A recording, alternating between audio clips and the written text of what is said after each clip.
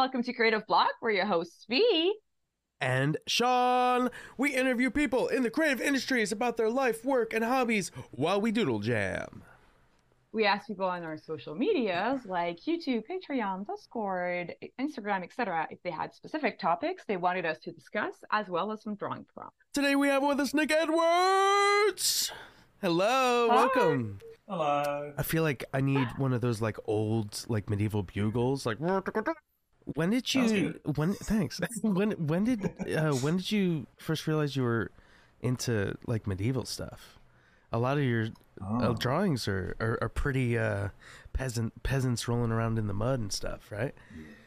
I would say Horrible Histories, the books. Yes. You ever read those? Yeah. I loved those when I've been 8, 9, 10 or something reading those. And was it Dan Brown or something Brown, the guy who illustrated them?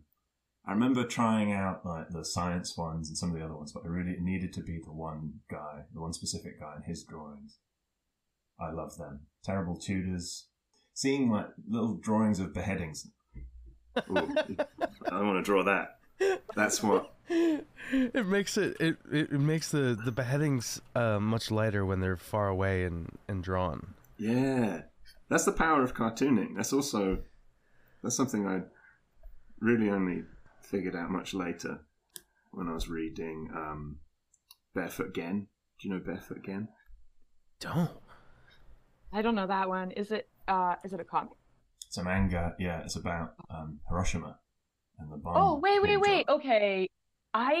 This is crazy because every time somebody mentions that manga in English, I'm always like, I don't know it. And then people are like, well, it's about Hiroshima. And I'm like, oh, I know it, but I know it with a French title. It's crazy. It's insane because it looks so cute. Like the characters are so cute. Yeah. But then all these like atrocious things are happening because it's people like losing their skin and like having all these like effects from the radiations. Oh gosh. Yeah. But you realize it's the perfect way. I would hate to see a live action. I mean, I watched Chernobyl and that was horrific. Yeah. And it's a similar thing where a manga of Chernobyl or an anime of Chernobyl, you could show kids that. They could learn. Yeah, but it's interesting because it's like you have manga that's like very realistic. Like if you think about Berserk, where it's like very detailed and realistic, and like if that was the rendition for Barefoot Gen, that would be atrocious and very hard to read. Yeah, like but like the style, because when was it drawn? Do you remember? Is it like 70s, 80s? Yeah, It took him a long time. Yeah, so it's like kind of this almost like Tezuka kind of style. Yeah. I've drawn this too big. I have to make it smaller to make it less. I have to make his axe shorter.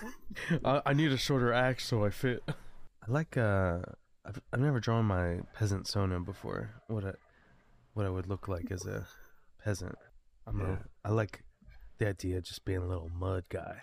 Have you, Nick? Have you studied art in the UK or in the US?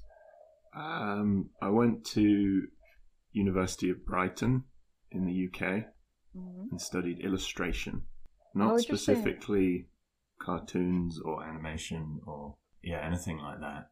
Just illustration, and it was. Is this the sort of thing I want edited out? It was fine. Now you're second guessing everything. Is this interesting?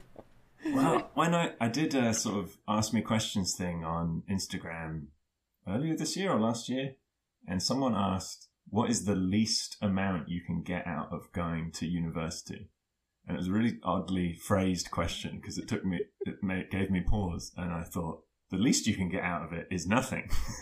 And then on top of that is debt. Is like you will have learned,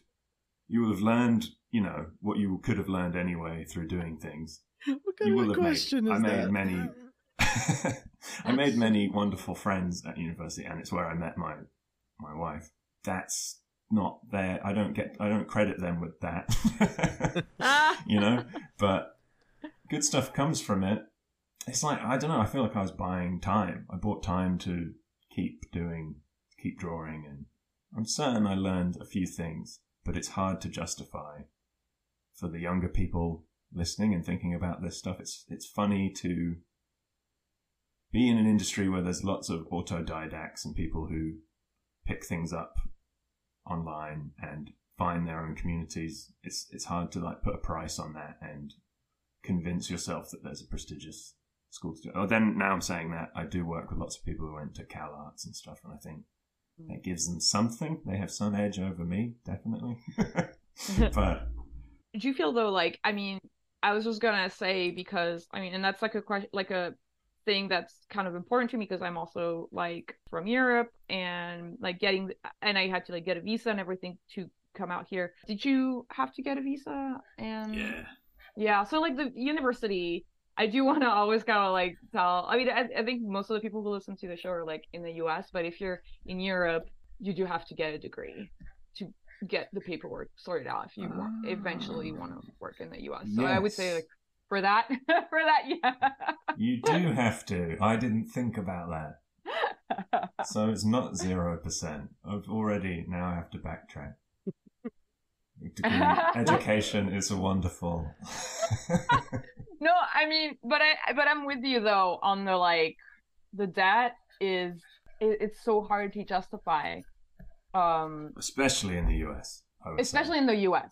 I paid mine off. Mine was something like 20 grand total maybe, and I'm 10 years out of school. I've paid it off. I'm fortunate, and if I went to Cal Arts or something, that's 100 grand minimum, right? And now maybe even more. Yeah, it's crazy. It's like buying a house almost. Yeah.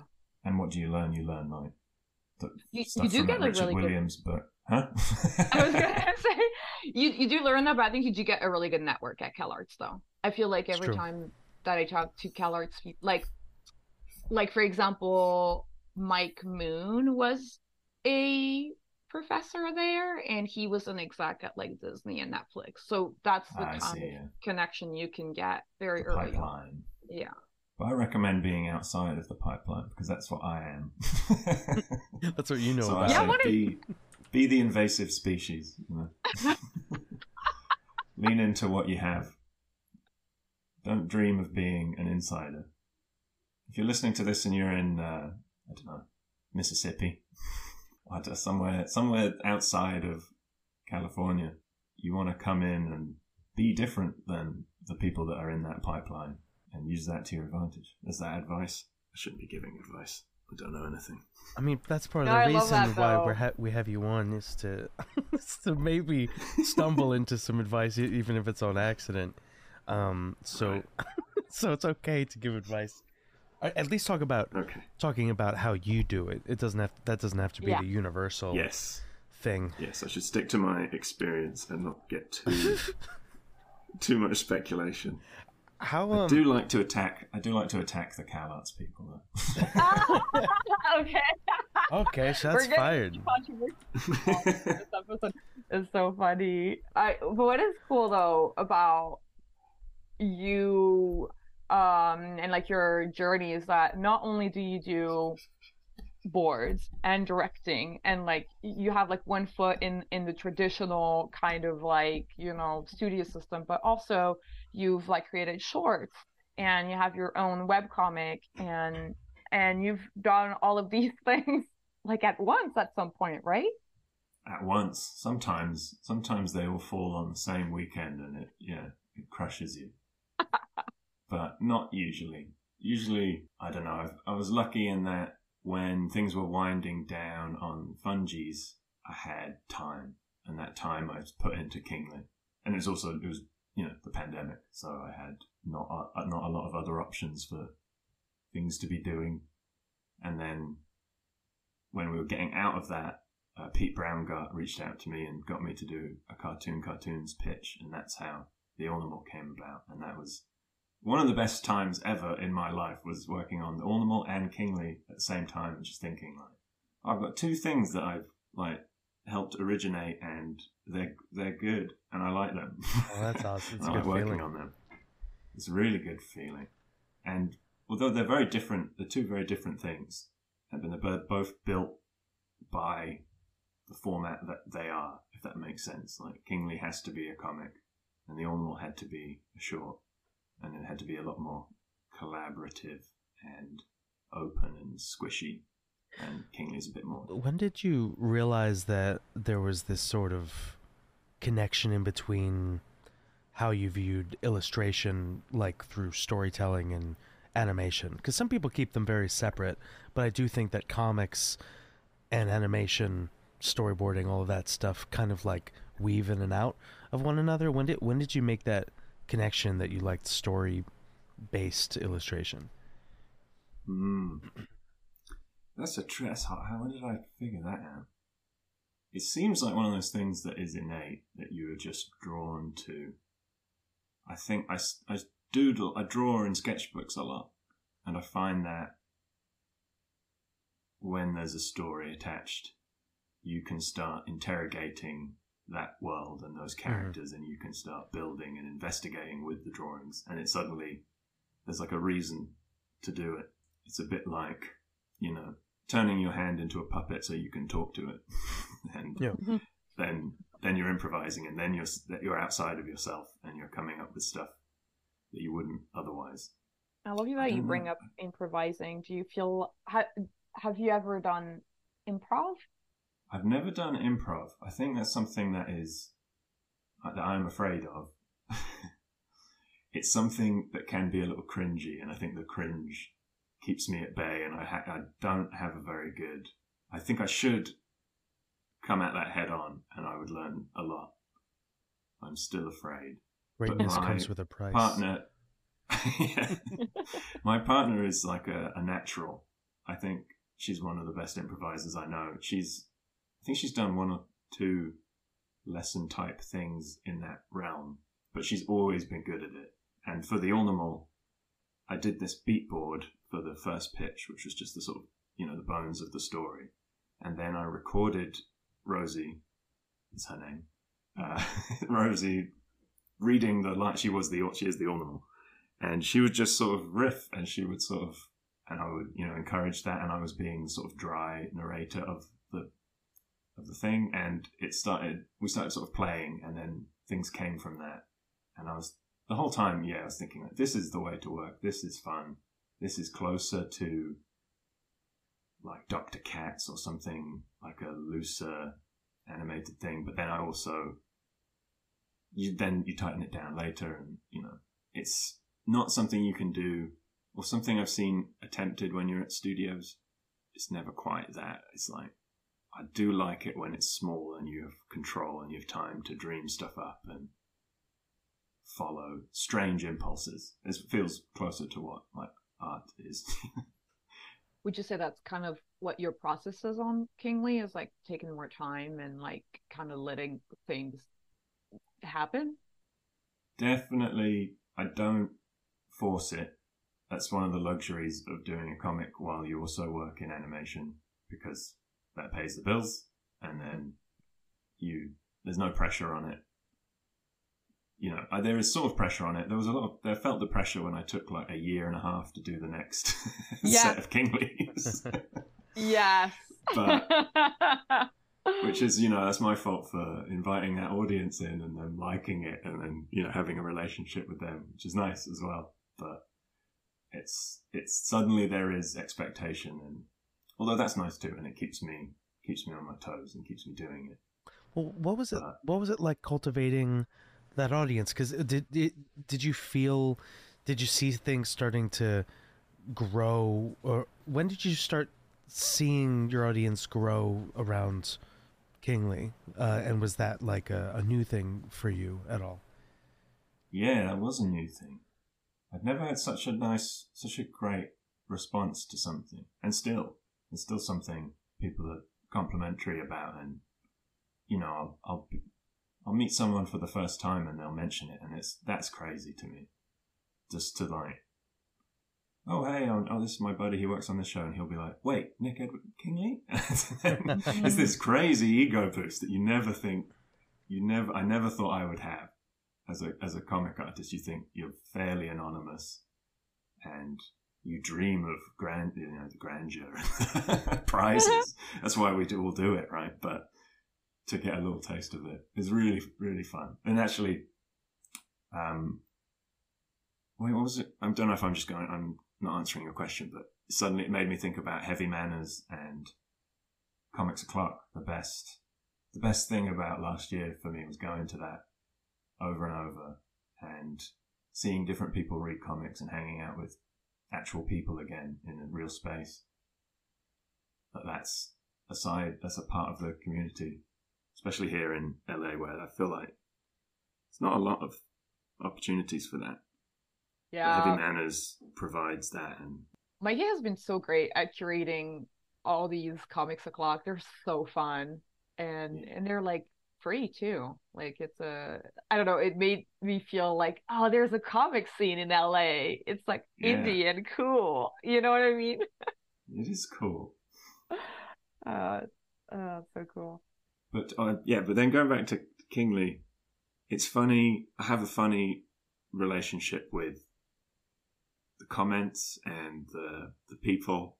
I like to attack, or I like to I'll comment on a comment with a slightly, not rude, I don't want to make anyone upset, but I will correct people or I will try and push certain reactions I don't like, and I do sort of in a weird way. I'm not bullying them. I'm not. What's the right language? I will make an example of someone. Is that like someone comment? Is that like someone comments underneath and like, this comic is bussin', and you're like, no, no, it's not bussing. I have seen your stories though, Nick. I have seen your stories where you're like, don't share the punchline. Yeah. If you're gonna share my comic, don't share the punchline. That's a recent thing that I regret. I guess this ties into, you were saying, not to peek behind the curtain or whatever, but you're saying about failures in my life, or like times when I fucked up. I think that this is tied to that, definitely. The way I interact online will be my downfall. Oh, really? Okay, wait, I want to hear a story. I want to hear how. Well, the quick version for that Kingly thing is like, I put someone on blast for posting the last panel, and then they DM'd me and said, please don't do that. Like, I'd like your comic. I just wanted to share. You know, they were just very honest with me, and I immediately felt like, oh, fuck. Like, I'm just sniping. I'm not. I don't think I'm this way, but I'm up here. They're down there. And I just I am kingly. You're peasantly. Are you, Nick? Are you saying you're my lord? My lord? No. There's no autobiographical. There's nothing to do with my life. It's complete fiction. Any similarities are entirely coincidental.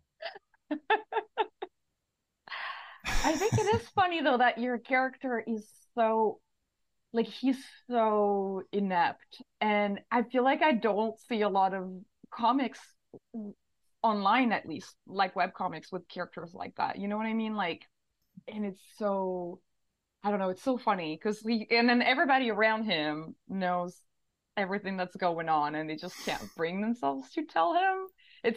I don't know, how did you kind of come up with the idea for Kingly? Like, were you inspired by a character, or did you just start riffing, and was it all improv? I think it just started from jokes.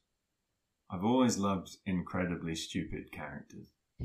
I think that's always like, if you can push that to the new limit of Kingly's special, because he can see things and experience things, and then they can just be gone the next moment, and he doesn't learn, and I do. Now I'm saying I do feel a lot like him sometimes because of that. I think it's coming out. I think it's quite a human thing. I mean, what do you mean though? You don't see that in comics? Do you think you see the opposite? Do you see like capable characters? I feel like I don't see online. I don't see a lot of webcomics with a main character who's super dumb. You know. And I say that in like a very loving way, but you know how he's just like, he thinks there's like so many good jokes that you have where like he believes that everything is like there forever. Like, that's why it was so touching with, like, spoiler alert for people listening, if you haven't read Kingly yet, pause, go read the full comic, and then come back to this. interview. But yeah, like, there's like characters dying around him and he doesn't ever see it. But then eventually there's a moment when he realizes one character has disappeared, and it's like so heartbreaking because, like, for once I don't know if he learns that things are like permanent. Yeah, It's I like might have forgotten that now. it's like a little kid like learning about what death is for the first time. Sort of that sort Yeah. of. Yeah. Oh, I like that joke. There's a joke about, I think it's about actors, or I forget where it originates from, but it's that when certain people walk into a room and they see a bowl of fruit, they think, oh, there's a bowl of fruit there. But when the actor walks in, they think, oh, someone's left me a bowl of fruit. And that's Kingsley, because the world is his. Yeah, I think when you talk about characters knowing more than the main character, that makes me immediately think of Wallace and Gromit. Yeah. And how Gromit is solving everything for Wallace, and Wallace is completely oblivious. Mm-hmm. I think like, it's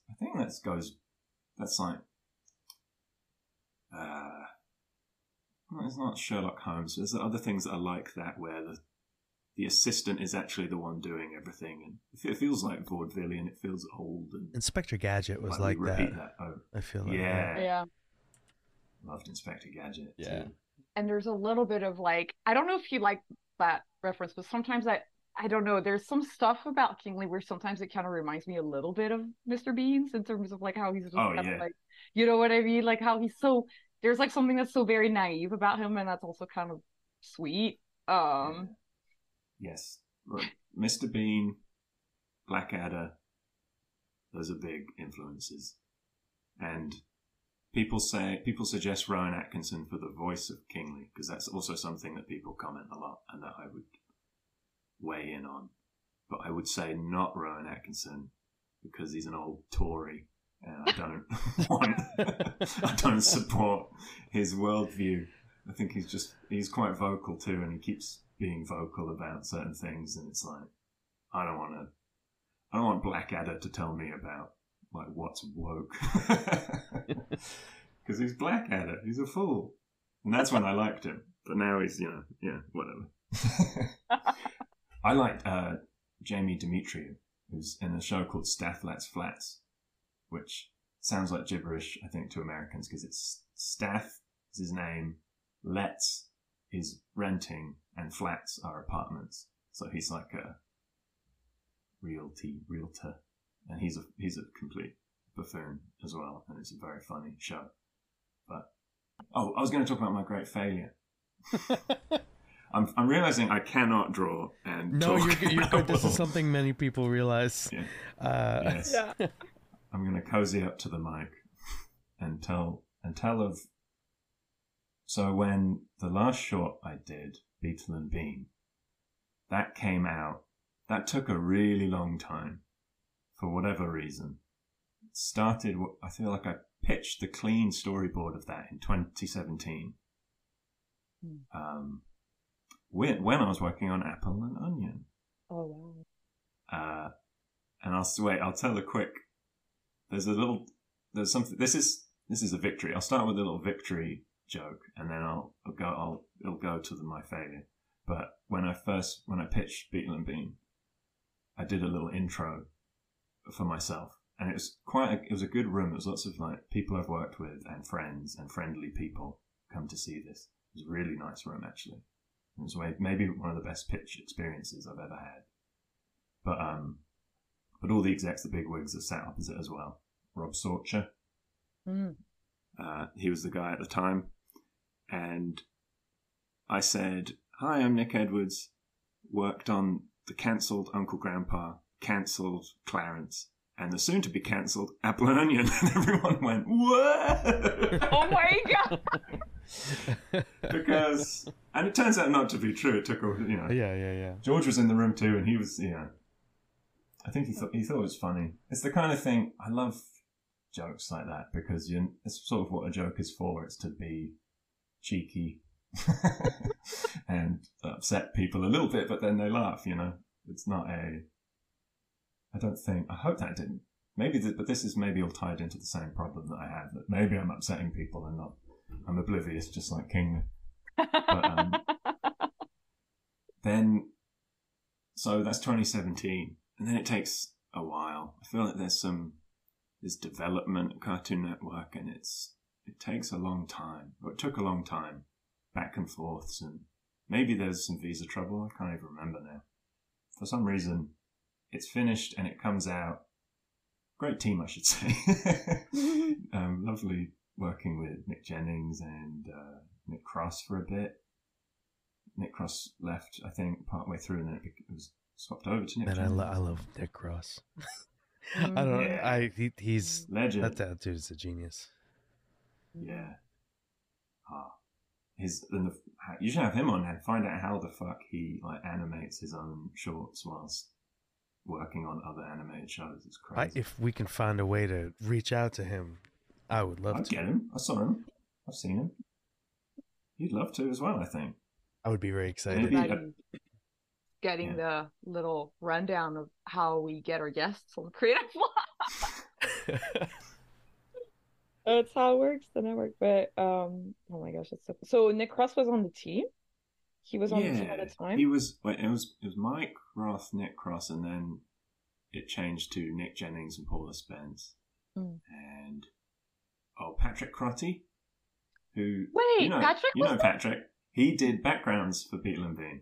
No way. He was brilliant. Yeah, it was his first time doing something like that, and it was really fun. And he gave loads of notes. Me. That's crazy. He would do backgrounds, but then he'd give notes on my storyboards, and I was like, "Yeah, okay, all right, fair point." That's so funny. But that was an experience where I was like, "He's right. He's right about this shot. I laid it out kind of badly, and his background, if we do it his way, it fixes that, and it's better." And that's learning about that kind of collaboration too, admitting when you're wrong, or being open to anyone telling you. No, it's healthy. Yeah, but Patrick's great, and his background's one of my favorite things about that. And the score was done by my friend Callum Bowen, and that's also one of my favorite things. And I worked again with him on Ornament. Great music. I just want to clarify real fast. So when you pitched for Beetle and Bean, did you pitch it as a show, as a pilot, or as a short? Because I kind of want to, for the audience who's listening, I want to kind of talk about the difference about what it is like to pitch a show directly, and then you get to make a pilot versus making a short that might be a pilot or might just be a short, if that makes sense. Yeah. I think the difference, there's lots of legal stuff around it. I forget where it was at the time, but there's something about they don't like the term pilot, and I don't think they call it a pilot because that connotes that it is for making a series. So they prefer short, I think. But the difference between Beetle and Bean and the Ornament is that Beetle and Bean was through development at Cartoon Network. So I was working with specific execs, and it was, back and forth and trying to build something here that could be a show that had legs to have more than one episode. Whereas the short is just a one thing. Maybe there'd be more, I don't know, there's no promise really involved, and it's just less back and forth and faster to make because you're not having to okay things. And for me, I prefer to not have to okay things and to just move ahead with creative side. Yeah, I feel that. I feel like that's, as artists, sometimes we have an idea and we just kind of want to make it, and if we kind of sit around and wait for too long, then it's easy to kind of lose motivation. I feel like, did you have to make a Bible and a bunch of other documents to go along with Beetle and Bean? A more substantial Bible for Beetle and Bean. I think for Ornament it's just a page or two, and that's it. No consideration of whether it could happen again, which is nice. I think, you can retrofit something or you can expand on something if it calls for it, but to be thinking about that before you've even made the thing is a bit putting the cart before the horse, I think. It's a lot of work. Then a lot of work, and then it took a long time. And then part of this problem with this thing is that it came out, the big premiere. I remember they were suggesting it was March. It was from February or March 2020. And they were saying, do you want to go to Glass? Do you want to show Beetle and Bean at Glass Film Festival? Saying, Film Festival? Glass. What does it stand for? Animation, screening, whatever. And I was like, yeah, oh, that sounds great. I'd love to go there. I've always wanted to like be around specifically those like independent animation people. I don't know if you guys have watched Scavengers Reign. Yeah. Yeah? It's on my watch list, but it's really it's cool. It's cool, man. It's cool they did it. I was nervous for a second. There's that feeling like, is the story going to be, but it's all good. Because it works as a short, and you're like, how would they build this out into a thing? But they did, and they do. It's awesome. And also, Sean Buckley and Charles Huetner had a podcast called Movie Buddies, and I would listen to it, and I would send them questions. I feel like I'm a fan, and one day I will meet them. And gonna happen. I'll be a fan to them. And I'm saying it again now, if they're out there. I'm a big fan. Anyway, I was hoping to go to Glass, and I didn't go to Glass because of, COVID.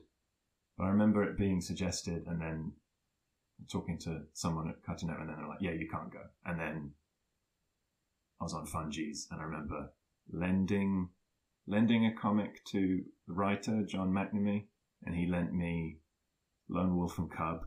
And I still have his copy of Lone Wolf and Cub. We were thinking like, oh, you'd give this back in a week. I'll see you in a week when this thing blows over. And it's like, 4 years later. I feel like that's what getting lent a comic is like. I feel like it's like, this is a present to me now. You will never see this again. We probably won't talk again. Goodbye. And I've not read it. I've just kept it. You just love having it. I had a friend who specifically didn't want to lend me comics because I think that happened to him so many times over his life that he was like, I just don't lend comics anymore. Yeah, it makes you shy. Yeah. But then Beetle and Bean came out, I think June or July of 2020. And obviously there's lots of stuff happening online and in life then. And I think I was on Twitter then.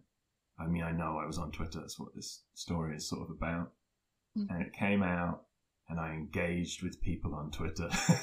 Oh, no. And it was terrible. It was a terrible idea. And I'm remembering now all my friends saying, what are you doing? What are you doing? And messaging me and saying, stop doing that. And I even started doing it on Letterboxd, which is a movie review website that I like.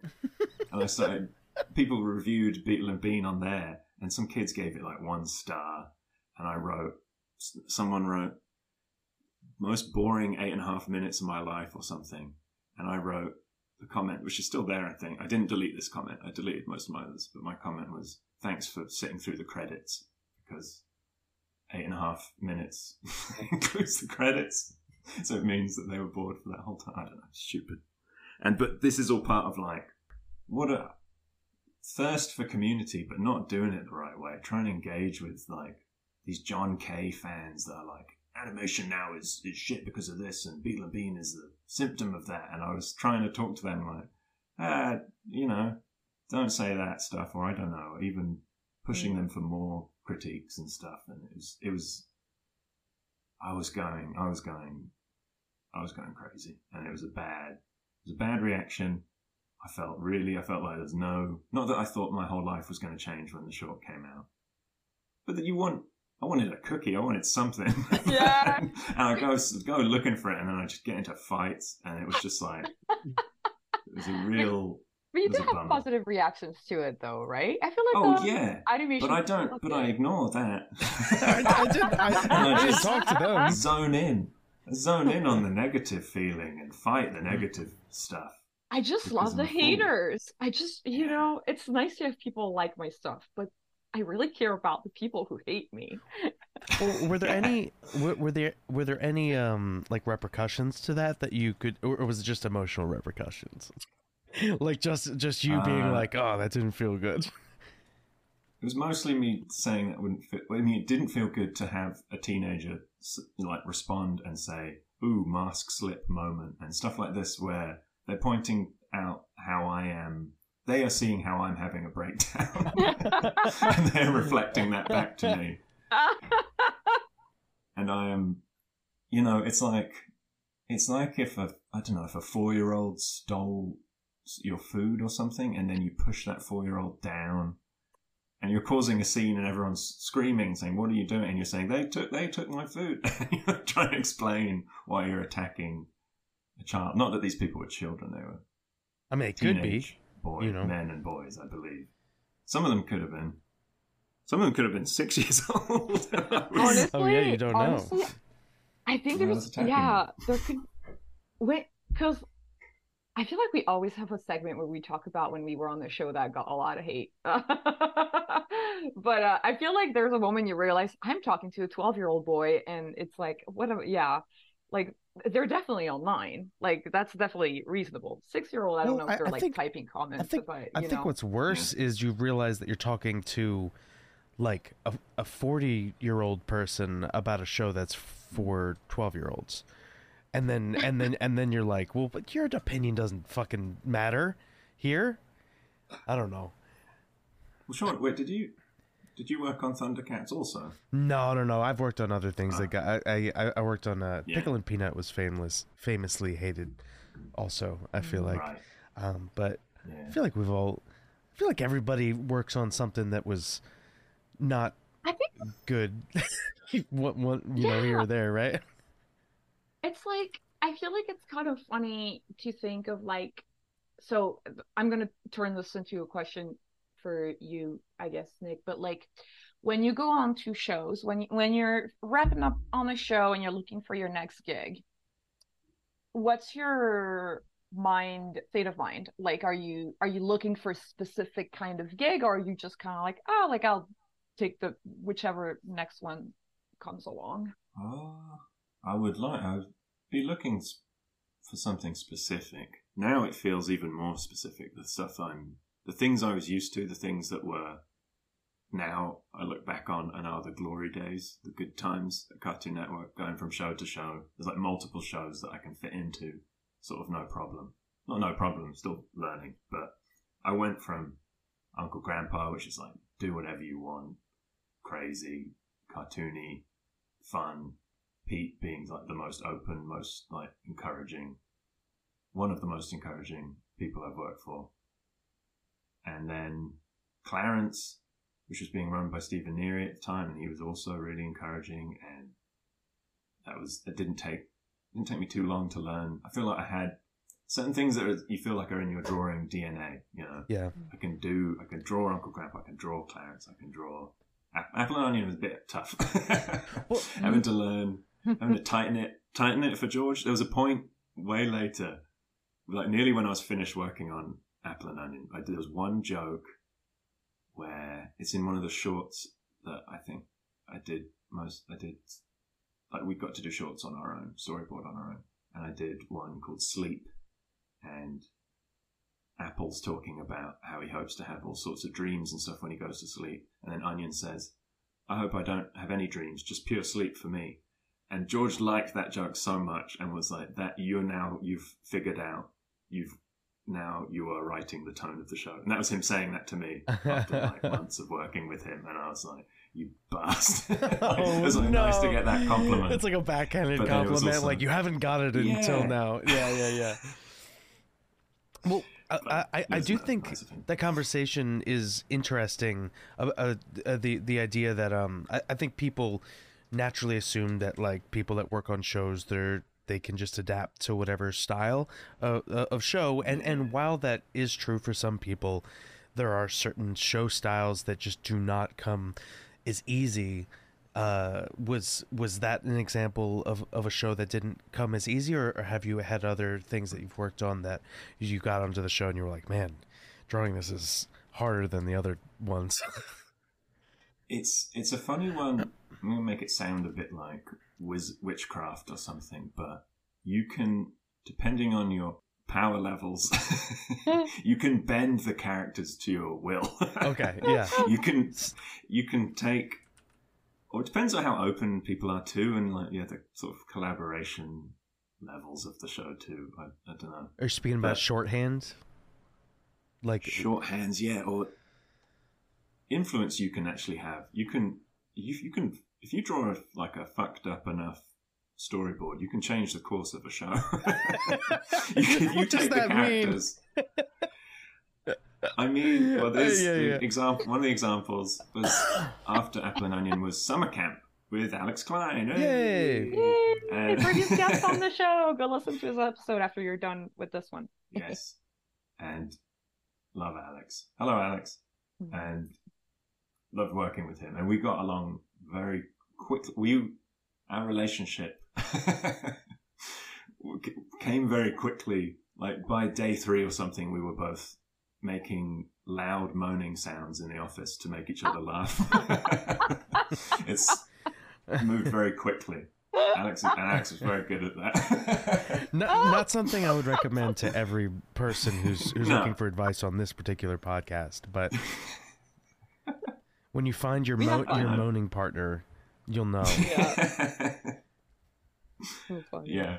What was I saying? But I don't know if we were just encouraging each other or our take on Oscar, one of the main characters of Summer Camp. But I would make Oscar really stupid. In a sort of, maybe even in a Kingly-esque Mr. Bean kind of way.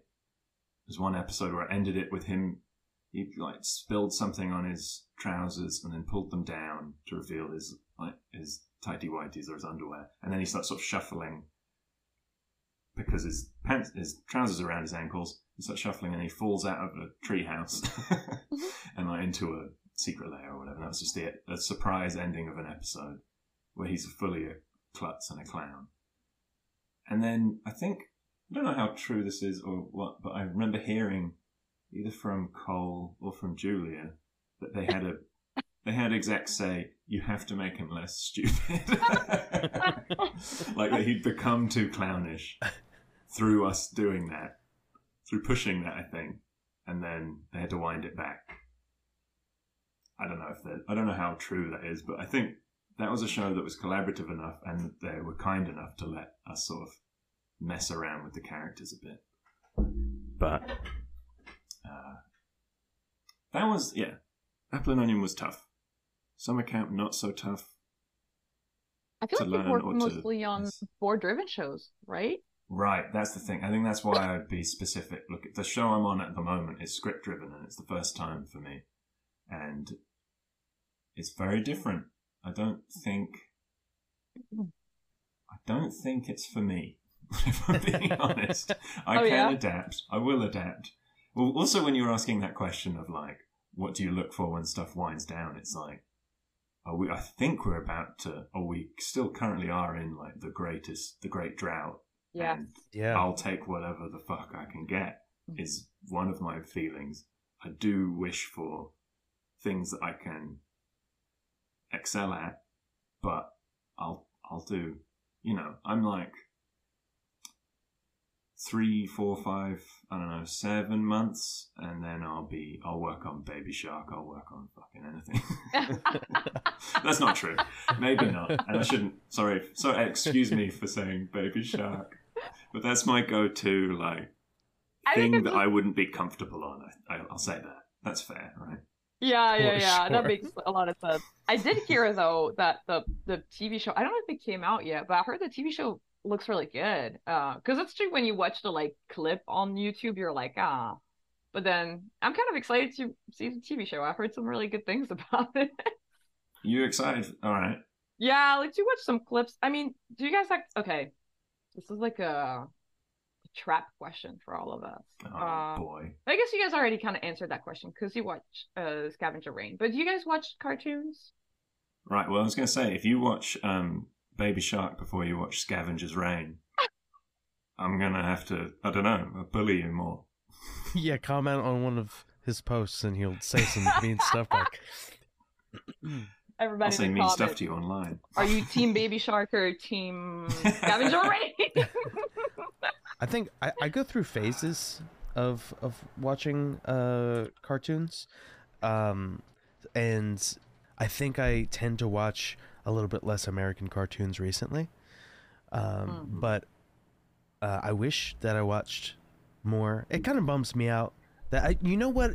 I think part of the reason is I watch a lot of things while I work, and sometimes I feel like I'm insulting what I'm watching by not looking at it and giving it my full attention. And if I'm like working on something while I'm watching it, and sometimes that's how I feel about like I'm like if I'm watching a cartoon, I want to be like watching it, and I feel like that's what that's how I would watch like Suits or like like just like some like just have something on in the background while I work. So I tend to watch more stuff like that recently, but I've been driving my partner crazy with how much I'm watching and talking about Fleischer cartoons and old Disney and all stuff like if it's 1940, then it's too recent.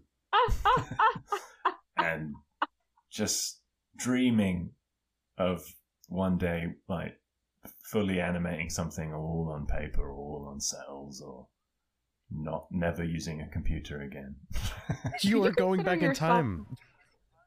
Yeah. Do you consider yourself more of an animator or an illustrator? I guess I'm asking this question because you do comics, which I perceive as a little bit more illustration-y than animation-y, but you also do boards, and I feel like it's kind of funny because it's kind of funny that Sean and I are the hosts, because I feel like Sean, you're a more animation type of board artist, and I think I'm a more illustration type of board artist where I'm like I don't put as many panels, and I just kind of like I'm in between, and I'm exactly half. Is this Goldilocks? I'm Goldilocks. I'm just right. Just right. You're a little too illustration, V, and Sean, you're a little too animation. But me, I'm just right. You sat in my porridge, and it feels just right. Yeah. I think I had someone ask me a similar question of like having to choose, like choose one or the other. I'll kill one of them. I said, I'll kill illustration or I'll kill animation. You choose. I would kill illustration. I wouldn't kill comics. Oh yeah, it would be FMK comics, animation, or illustration. Right. Yeah, kill illustration. Ooh, do I marry or do I have intercourse with? I have intercourse with animation, and I marry comics. Yeah, that is definitely the way. Actually, I'm just imagining like one of those animated like fight clouds, like like just like super wild animation. I think I would have said illustration or comics a few years ago, but also during the pandemic, I sort of tried to learn how to animate and try to catch up on all the stuff I didn't go to school for, and feeling that the old imposter syndrome of having been working in animation, and I didn't have a student film, I didn't animate, I didn't finish anything myself. I'd done little bits here and there, and I always thought I could do it, and then I sort of thought, I'm going to read the Animator's Survival Kit, and I'm going to try and do some of it, and I'm going to do some walk cycles, and at the end of the All there's a credit sequence, and I animated just on paper some characters walking from one side to the other, and I thought, nice, I've done it. I can almost call myself like a proper, whatever my, whatever I need to earn to come into that club. I think I can kind of come into that club now and not feel too self-conscious.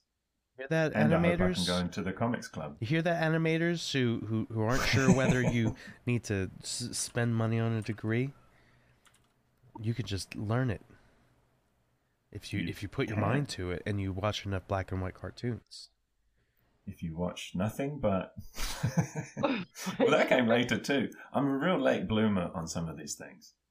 I should say that. I feel like, is that good advice for the young people? Late blooming. Nothing better than a nice late bloom. Yeah. You really appreciate the bloom when you're old. I think this bloom is going great. I do want to ask you about how you landed your first animation job. How did that came about for you? think the quick version I tell people, which is, you tell certain stories over and over, and they simplify and they change and they become lies. One of the lies is that, well, it's not a lie. I think this is sort of true. Secret Mountain Fort Awesome was on YouTube. Pete, I think, had put one of them on YouTube, or a clip or something. And I watched that. I was in my second year at uni in Brighton, and I watched it, and I thought, this is great. Reminds me of like old, dirty, gross cartoons. And I commented something like that. All the other comments were negative. All the other comments were like, this is gross. I hate this. What's happening to Cartoon Network? All negative. It's the kind of things you'd still get now. People being like, when's Infinity Train? This sucks. But in 2012, so Infinity Train didn't exist then. They're probably complaining about where's Flapjack, or where's, I don't know. Anyway, I commented something nice. Pete Browngut saw my comment, and he clicked on my name, and that took him to my blog spot where he saw my work, and then he hired me to do designs. Hell yeah. Yeah. Dude, that's awesome, because I do feel like we talk on the show about like networking and like, but like, and it always goes to show, just be nice. Just be nice. It doesn't hurt. Just be nice. It doesn't hurt and anything. Genuine. Yeah. A comment, if you write the right comment, the best, if you are like a poet or something, I think if you can just one line of a nice comment. Look at you hired. Like send an arrow through someone's heart, and they'll remember it and they'll look at it.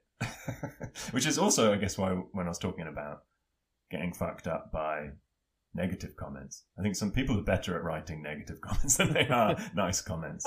And if you could be as good, if you're as good at writing, if you can write a nice comment as well, with the same incision, and like, because if you're being fueled by hate, you can write better. You're jazzed. You're firing on more cylinders. Whereas if you're fueled by love,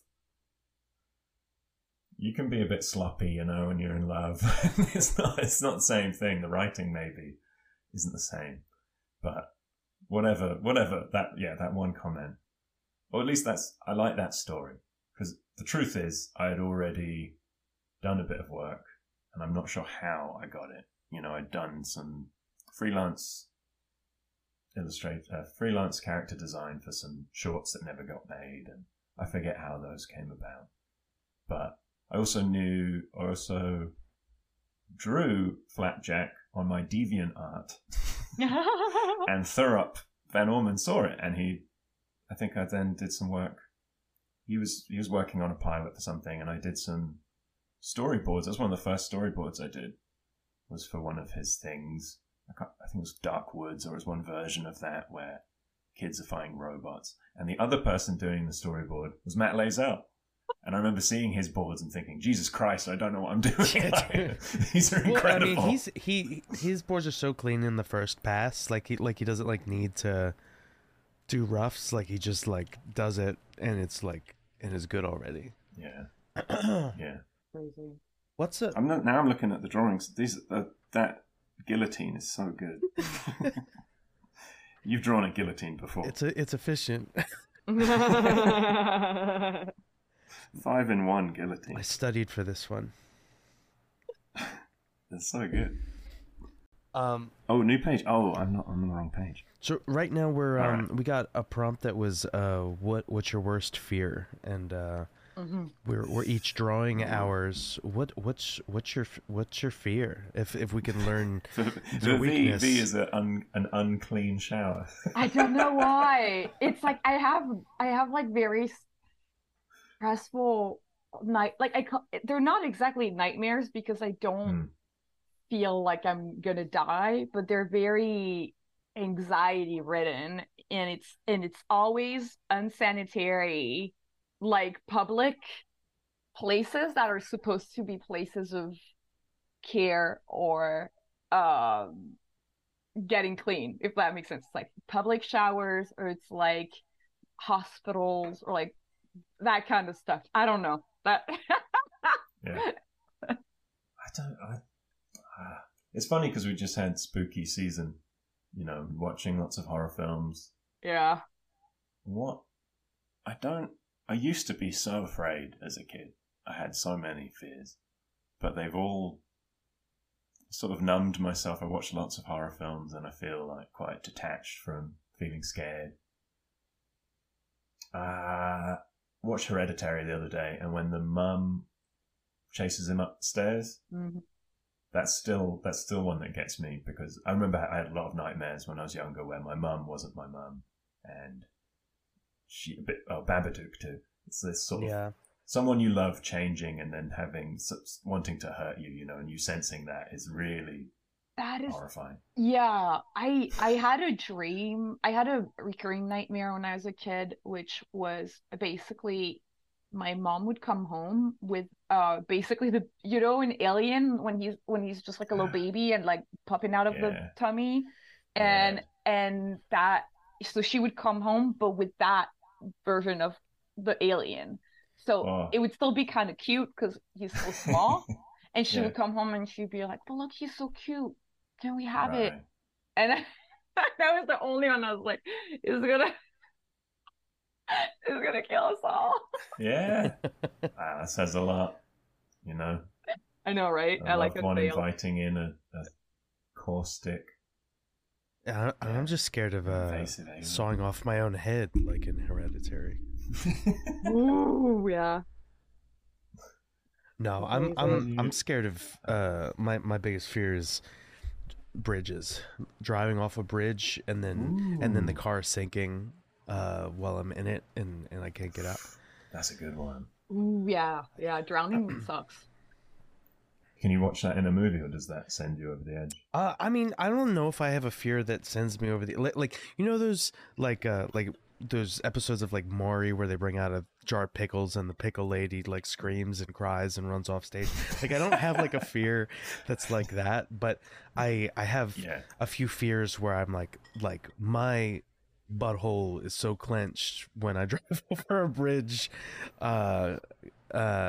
Like same with escalators, elevators. Like there's something about like Final Destination like things that you're worried a Rube Goldberg machine is gonna kill you.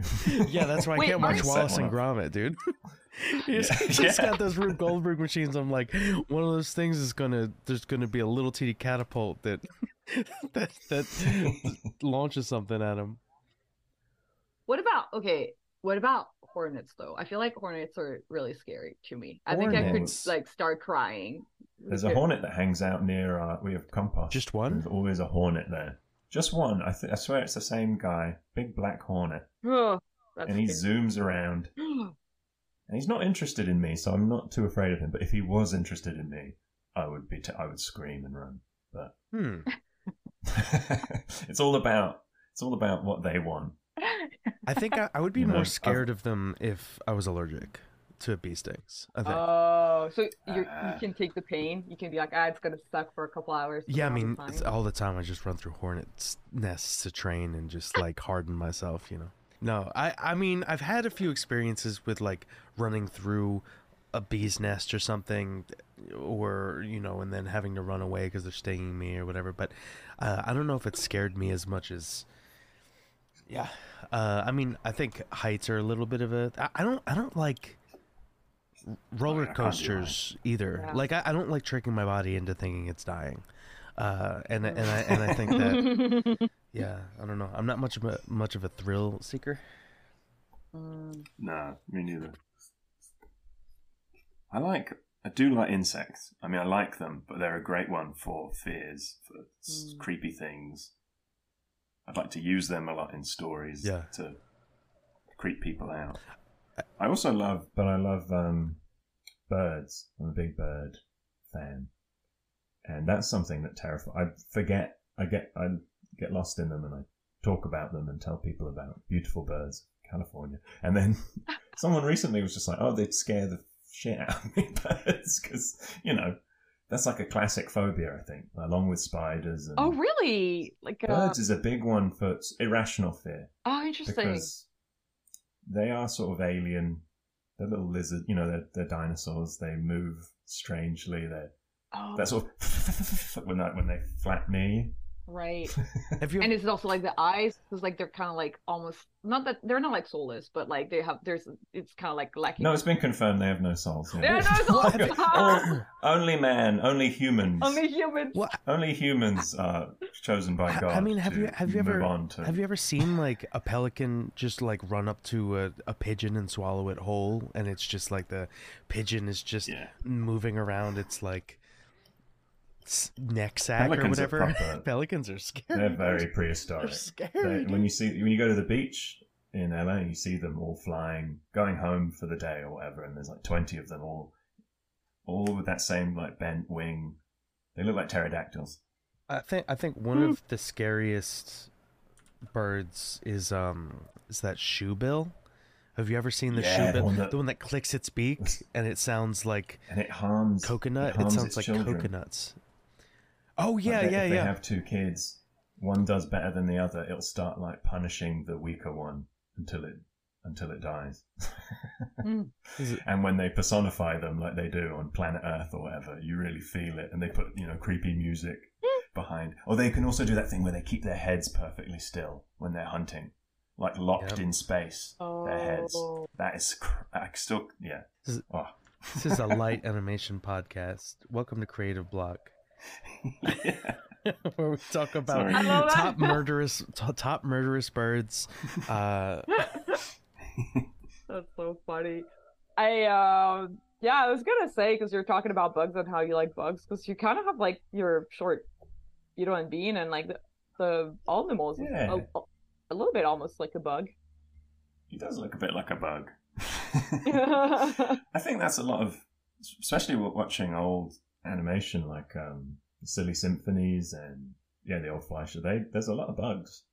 I think because they're small, easier to draw and easy to read from far away, and I like. Also, just they feel both like everyone knows them. Everyone's interacted with them, and yet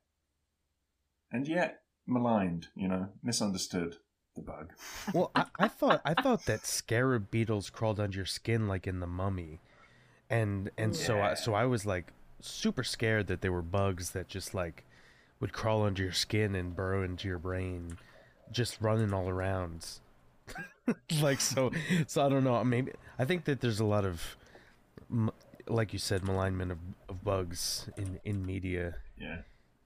Well, that's what I thought was about to happen in your grimy shower, V, is that you'd go in there for a shower and then a silverfish would run straight up your butthole. I feel like silverfish are I've had. Okay, I do think bugs entering orifices is very scary. However, I would not be scared of a silverfish because they're actually good for your bathroom. They're good. Why? They like I thought you were gonna say they're actually good for your butthole. Okay. For your butthole, yeah. No, they eat all the dry, like all the like little skin, or like they eat all of your dirt. Basically, is why they're good. They're kind of like spiders, but instead of spiders eat the other bugs, they hunt my flakes. They eat all of your, of your. They're kind of gross. They hunt my flakes. the most vicious flake hunter. That's the worst phrase. That's the worst thing I've heard. We found it. We've been looking for it. Grossed me out. Oh my God. I like that though. Oh, those are just my silverfish. They hunt my flakes. Sometimes Don't worry they about get it. really big. Sometimes they can get really big. I think they can get big like your nail. And then like you have to create bigger and bigger flakes, or else you're like, I need to instigate dandruff.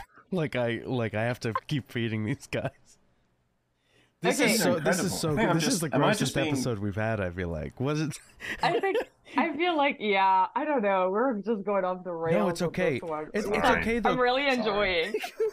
Because I feel like a lot of this podcast is just talking like animation shop, and I do kind of relish moments where like I don't like to interrupt the moments where we're just like genuinely talking about whatever with like, okay, let's get back to shop talk, because I mean every once in a while we do that, but it's well, nice. I was thinking, I had the thought, I had a question for you guys, which was like, what are you into that isn't this?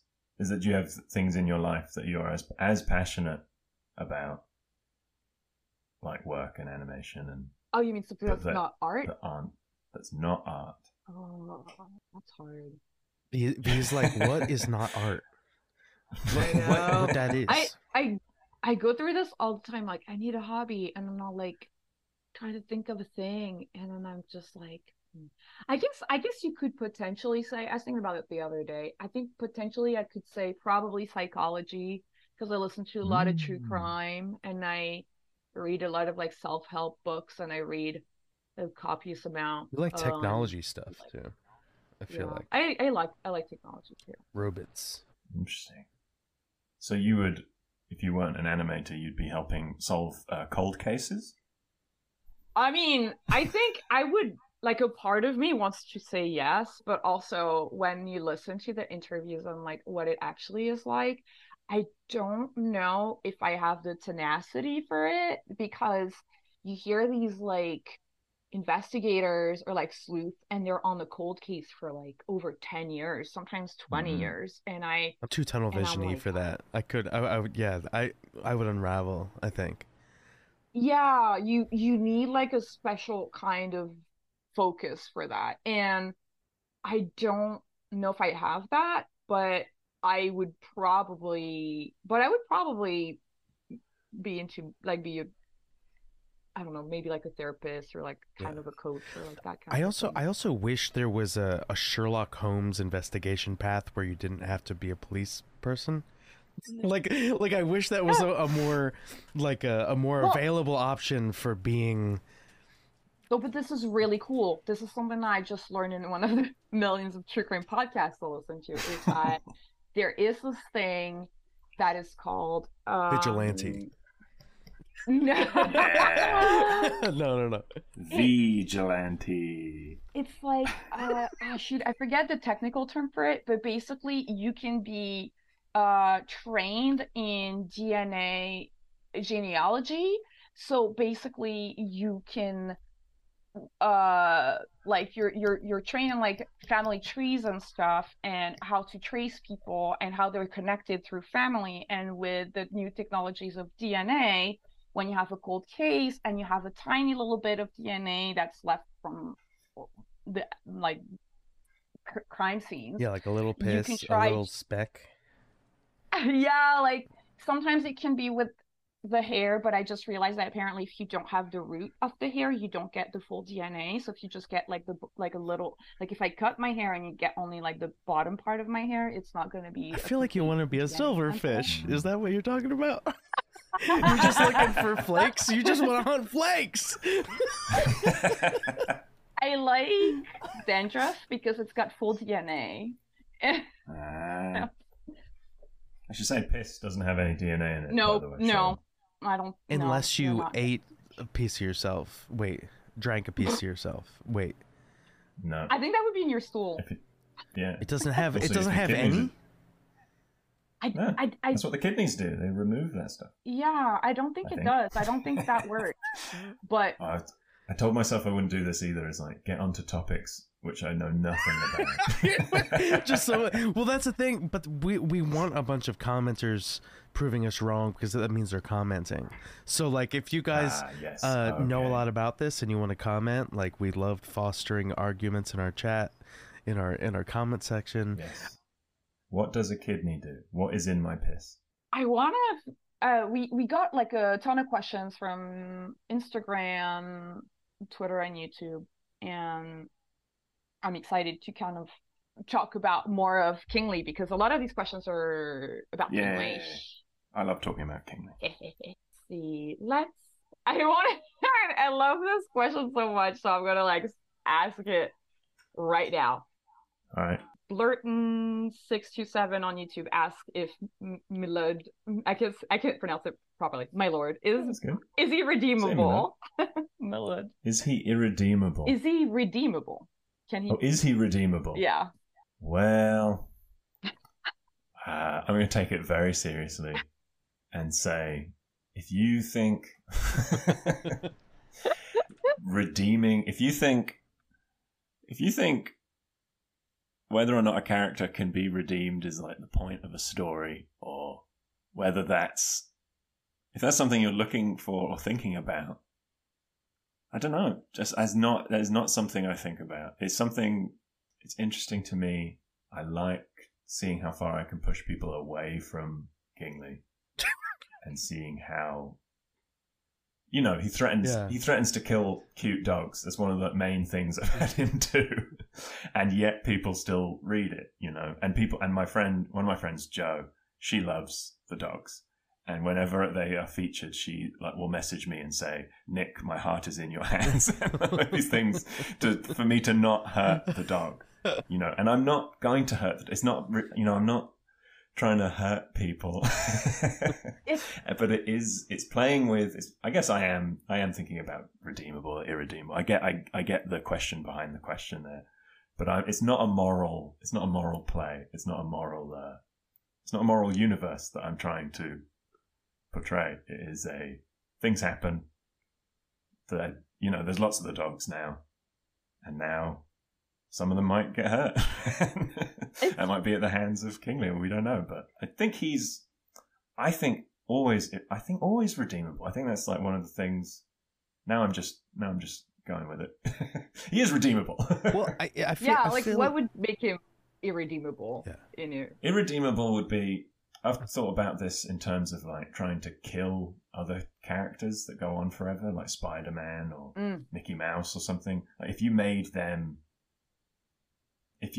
irredeemable, it would be that they did something that had a real life, like a negative real life effect. I'm not sure what that is. I think I never want to go, this is dark. I never want to go see, although I'd never really want to go see a Joker film or a Batman thing in the cinema in America because I'm afraid of being shot. Is that how you kill a character? Is that how you turn people away from something? Is like, there is such bad vibes around Joker and that I would have to do that with Kingsley. Kingsley would have to become like Pepe the Frog, edgelord, or like cultivate that kind of atmosphere, and then have real world repercussions, like with Pepe, I guess. Pepe's come back. I don't know if he's been redeemed, but the creator's working really hard on it. I'm really hoping we can get Pepe back because it's really sad what happened. I think it's coming back around. But do we need Pepe? I think it's coming back around. Yeah, he was just he was just a stoner, right? Was that the character? It's just a stoner. It was just a comic character that was a stoner in a comic, and then, but I think that he's becoming more neutral on the internet again. I think it's coming back around. I haven't watched the documentary on it. Oh, it's good. Yeah. I recommend. Yeah, I need to watch it. Yeah. I have a piece of there's a piece of my art that's in the documentary.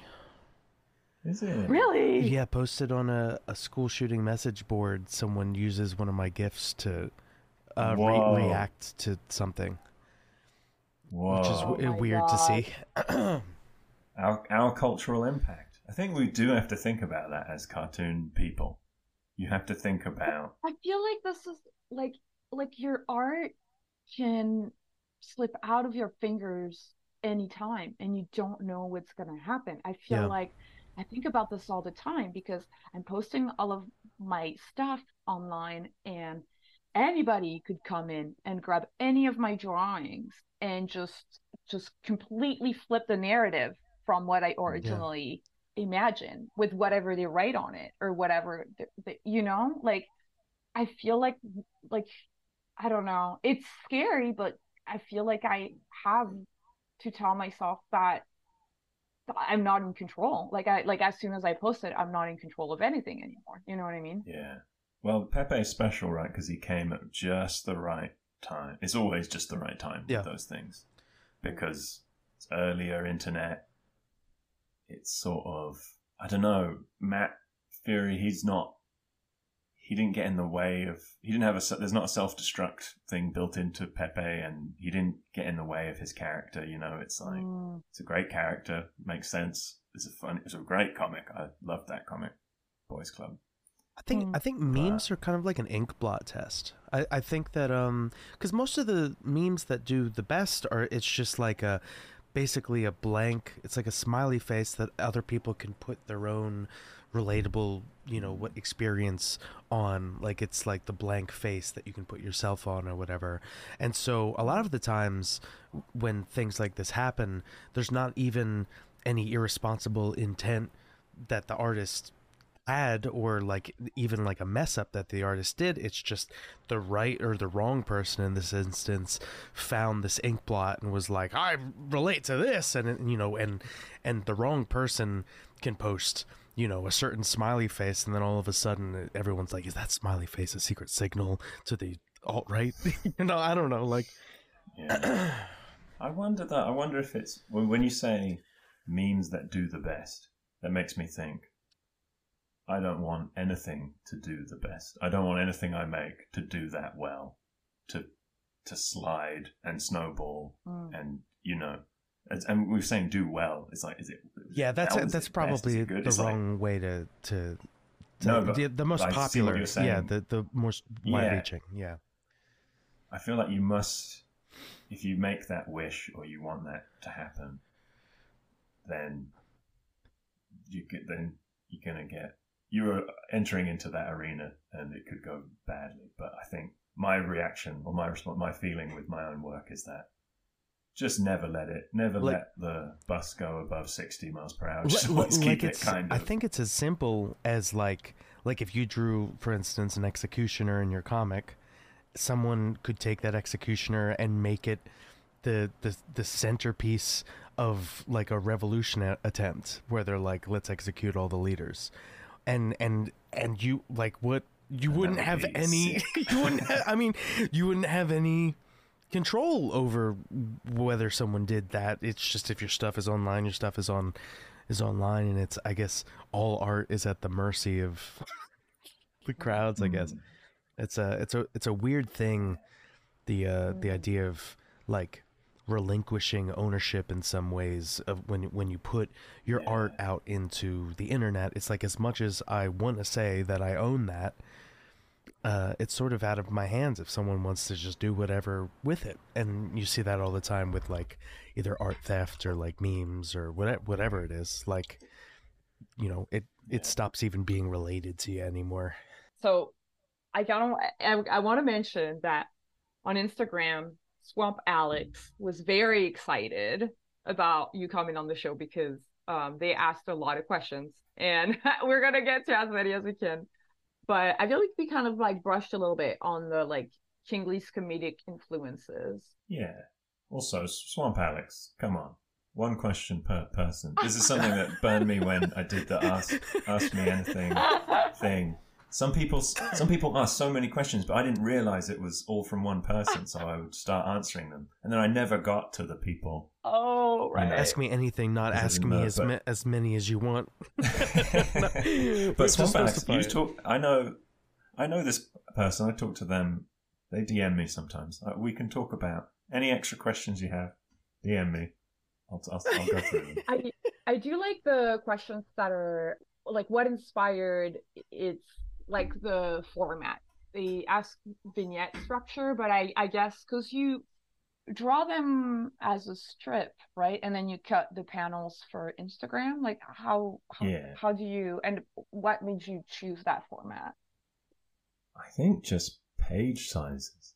It started sort of as so I did this comic called It Had to Be You, which is not a great title, but it's just about sort of blob guy who has a bad time.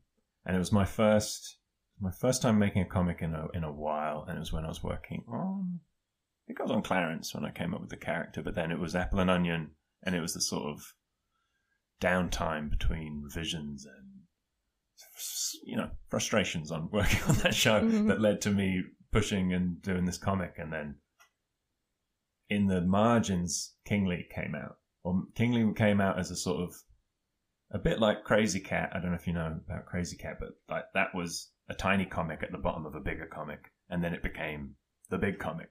You know, they start out in the wings as like a little idea, almost subconscious in the back of your head, and then it either gets a good response or you just feel affinity to this character. And there's something very simple about Kingly that just worked. It works as a comic and works for me still because it's small and simple and like never meant to be anything big, but now I'm still working on it, you know, 6 years later. And what was the question? Yeah, like what inspired its format. That's so cool though. That format, yeah, the format came of its own. It chose its format, and I think I had someone also message me recently about like writing, and they were worrying about writing a big thing and how they didn't consider themselves writers, or they weren't sure how to go about it. I never really considered myself a writer either, but I now feel fairly confident in that I can write a joke and I can write a short thing, no problem. But that is writing, and it turns out if you do that over and over again, that's a story, and that's a long thing. And that's just what happened organically. It's leaning into your own impulses. And, you know, I'd also sat on it for a really long time. I think that's another part I have to talk about is my immense privilege. Always have to start with that. It's like, I had the time. I drew it. I didn't do anything with it. I put out the other comic. That was fine. And then it was during the pandemic where I was like, I'll just show Kingly, I'll see what people think of this. And people liked it, so it worked out really well. It was like 3 years from drawing it to showing it, which is sort of, it's a weird thing to recommend. If hey, you're like 20 and listening to this, draw something and then forget about it for 3 years and see how you feel. Like, why did you decide, like, why did you not show it to anybody? I'm really interested in that aspect. Why did I not show it? You know, I think I've always had a tense relationship with online, and I think that comes back to my talking about Twitter and stuff. It's like, I know it's bad. I know there's something wrong. I know it's also a beautiful thing online.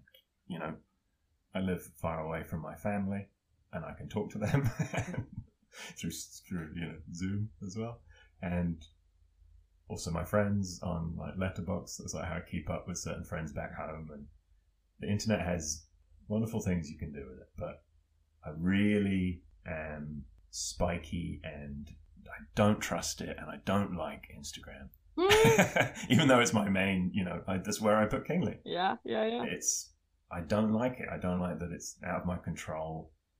Someone else is pulling the strings, and it could change any moment, and it would change all this work, you know? I hate Instagram.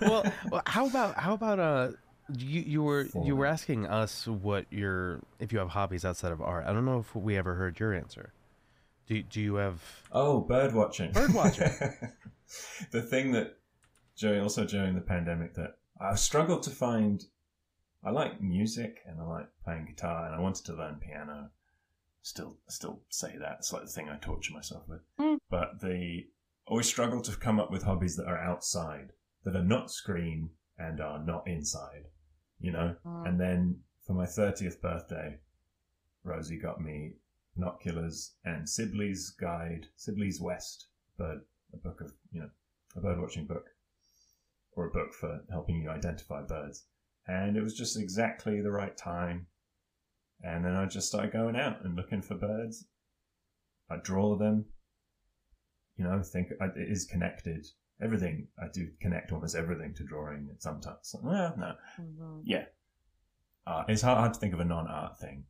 Birds, in many ways, are like art. Because they're so beautiful. They're art that got loose. That's why when you asked us, like, oh, something that's just not art, I was like, that's a trick question. Yeah. Well, I noticed your Skeletal Remains shirt. Yeah. I played my band's first show with Skeleton Remains a long time ago. Did you? Yeah, Wow, you sat on that this whole time. You saw my shirt when I came on the Zoom. Well, and you not said. Well, so all I could see for a long time was Lethal, and I was like, I recognize Lethal, and so I realized now in the background I was googling their logo. I was like, that's their logo, right? Lethal. But yeah, I'm in a band that writes about war history. I'm in a death metal band. So that's what I do I'm outside. aware of this band. Really? I know. Well, Alex would talk about you because he'd know I was a metal guy. That's and he's cool. like, you should meet Sean. He's a metal guy. Oh, that's I was awesome. like, I would love to meet Sean. I'm sure it will That's happen. very sweet. Look at that. It's happening right now, live. Right in front of everybody. But yeah, so that's I would say that's my main outlet outside of art, and it's a good one for frustration. You're getting out frustration, and it's the best. Yeah. I was saying the other day when things aren't like clicking at work or in life, things aren't hitting. The best thing ever is to listen to something that is pure hits. It's just pure pummeling. Sure. Synchronized fucking maximalist noise. Yeah. It's the best, and it is a good app. And I got this T-shirt going to see Defeated Sanity in Chain Reaction. Yes. What's it called? That place? Where's Disneyland? Anaheim? Anaheim. Yeah. Drove out to Anaheim on my own and saw Defeated Sanity. And then I saw them again the next year with a friend. But that's awesome. When first time I saw them, Skeletal Remains was supporting. And I was blown away because they are like, how would you say? From just listening online before, I was like, oh yeah, death metal, yeah. And then when I saw them, he comes. There's like they have an instrumental sort of track playing, and then he comes out in the dark, and then a blue plume of smoke shoots up in front of his microphone, and he goes, and then it started this show, and I was just like, these guys are fucking great. It was a really good show. I love that stuff. That's funny. Hell yeah. Birds and death metal. Like a very quiet hobby and a very loud hobby. Yeah. That's true. I'm going to take it back to Kingly because we have like a bunch of other questions that I think are really cool. Yeah, let's do it. From Art and Such Evan asks, what's your process like for making a Kingly strip? How long does it take you, and what are your favorite tools? Because that's cool. You do it traditional. Yes, which I didn't. When I started doing that, I didn't think that was like a comment or a political stance I was going to have to take. But more and more, I feel like I have to be like, I want to draw on paper. I don't want to draw on the screen. Mm-hmm. I don't want to, not knocking screen. If you like screen, go for it. Animating on screen makes a lot more sense. But I love my Hunt 102 nib. That is a good nib for inking. Robert Crumb used it. Dave Cooper used it. I think that's why I started using it, was because I got really into Dave Cooper's work when I was at uni. And just gives, night, you can really taper the line, and you can really scratchy small, or you can go thick. And ink is just great. Black and white is great. That's all you need. And papers, Bristol board. I don't know. I feel like I've gone over some of this stuff, but I'll take the opportunity to say, drawing for real, and then having originals. It's lovely to flick through and to go over stuff again, or what was the question? Yeah, what's your process? The first part was different. Yeah. Process for writing. Yeah. That's tougher to describe because I don't do it. I've never really understood. Is it Stephen King that talks about like sitting down and you just write it, every you day, just do it. Just write. No, never really worked for me. I think I have to be in the shower, or I have to be really coffeeed up. It's really hard to draw on paper in the shower, though. I'm sure that you realize that's true. Or to write. You have to paper. hold it. You have to hold that thought Yeah. and then fall into the shower curtain and then roll hit your head on the But the best way I thought the best time, I feel like I was cycling somewhere and I was drinking coffee and I was coming up with thumbnailing out a few Kingly strips that made me laugh and thinking this is it, I'm doing it. That's the writing part. But then the tough part is everything after.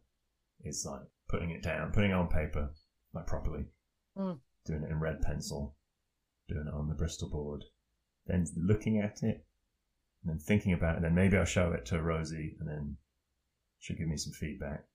God bless her. Or she'll write stuff for me, and I'll exploit her for that, and I'll use that, and I'll credit her. I'll say it. I'll try it now, but it's still not enough, and I still can't. You can never say enough, like, the people who you do not see and do not hear about and do not claim their rewards, much like cell painters in the golden age of animation, all the women, and all the people that help and who do not get the credit because, Walt Disney stamps his name on it at the end or whatever. There's many aspects to writing that I cannot get across now at this time, but do that. Exploit your loved ones, drink coffee, and then you'll have something there. And then the toughest part of Kingly is the sequencing, which I also ask for help with. And it's like how I shuffle all those sort of funny vignettes into something that looks maybe like a story, even though you lose the thread and the plot constantly. And I'm sure everyone is wondering what is happening with the war that I started in the last chapter and these things that I haven't come back to, because I thought that would be helpful to leave threads open, and then I take so long coming back to them that it feels like I'm not good at writing and I don't know what I'm doing, but in fact I do, and it's all part of the plan, and everyone will see when I do like what you're saying, what I have sown, though, that you plant all these seeds, because it's a little bit how I started Rodney, where it was just like, I'm just gonna throw a bunch of mysteries, a bunch of like loose ends that I'm not gonna tie up. And now that I want to get closer to the end, I'm rereading everything, and I'm like, I gotta tie this up, tie this up, tie this up. But it's cool because then people are like, wow, you're such a genius. You're like thinking like this long. And no, it's just like, I'm just gonna plant a bunch of seeds and I'm gonna wait. Yeah. Until I would say it's especially cool if you are measured and you don't plant too many. If you don't set so many traps for future you'll be very grateful. Because I'm a little annoyed with past me. I'll be honest. how many traps I set, how many things I left. Because you're not supposed to set traps for yourself. You're supposed to set them for other stuff that you're hunting. Yes. Which one is like which like little seed did you plant that you're like, this one though, like a little bothered with, I guess? Oh, that I'm bothered with? Yeah. The Jester. Really? I love him though. I like him too, but I haven't had as much stuff for him to do. I think he's sort of waiting in the wings a bit. That's what I like about him, though. I feel like every time you pull him out of your little character closet, we're in for trouble. Yes, I suppose. Yeah, he brings mischief. He's a phony. What about? I think. Sorry, I was gonna ask you about the goblins. I feel like you had little creatures. Like Kingly was really scared of the goblins, or was it the goblins, or what was it? Yeah. That's coming back. Don't worry. Oh, you heard it first on Creative Block, everybody. There's things. That's the other thing. It's part of I think the discipline is like realizing you have everything you need to work with in the first few things in the first chapter, or I expanded on a few things in the second chapter, and there's more work for myself, but. If I was really disciplined, I would just be working with that first bunch and be satisfied. But for some reason, you just get greedy and you just start like coming up with characters. And now I'm like, I have to kill these characters so I can move on. And I mean, it becomes a very tangled plague is a good device for those Yeah, times, Plague right? is a good device. for And it's right around that time. I think I really didn't want to do Plague because of the current Plague in real life. Oh, So- yeah. That It makes gets a it lot real of would be sense. political. Like it's like everybody Yeah. who wore a mask like doesn't get sick, Yeah. and then people are going to be writing But if- in like, "Oh, I never thought that the Kingly would be Yeah. pro-vax." Oh no, yeah. I never want to mirror current times too Sure. clearly. Yeah. But there is a timing there where Plague at the right time would be just right. Like your friend saying, "My wife," like the right distance from Borat. You know when it was Sure, first sort of funny sure. to ironically say that? Someone hit it just right. Now just saying it then I feel disgusting. You know, it's because past its time. It's so funny. I wonder, somebody also asked if you have a writing schedule. I guess you just No. no, okay. Answer that. So Angel Scheduleless. Pearson 696, you heard it. No writing. Sorry. The discipline is a issue. On Instagram, InkKG asked what inspired you to start working on your own comic? When, sorry? What inspired you to start working on your own comic, on your own stuff? Comes and goes, the inspiration or the sort of feeling, the need to express myself. I suppose because I do quite fortunately get to express myself at work in a way. Never always fully, you never get to see that through to fruition. But if I take it way back, it was reading Squee, and an older boy at school lent me Squee with Jonan Vasquez when I was 11.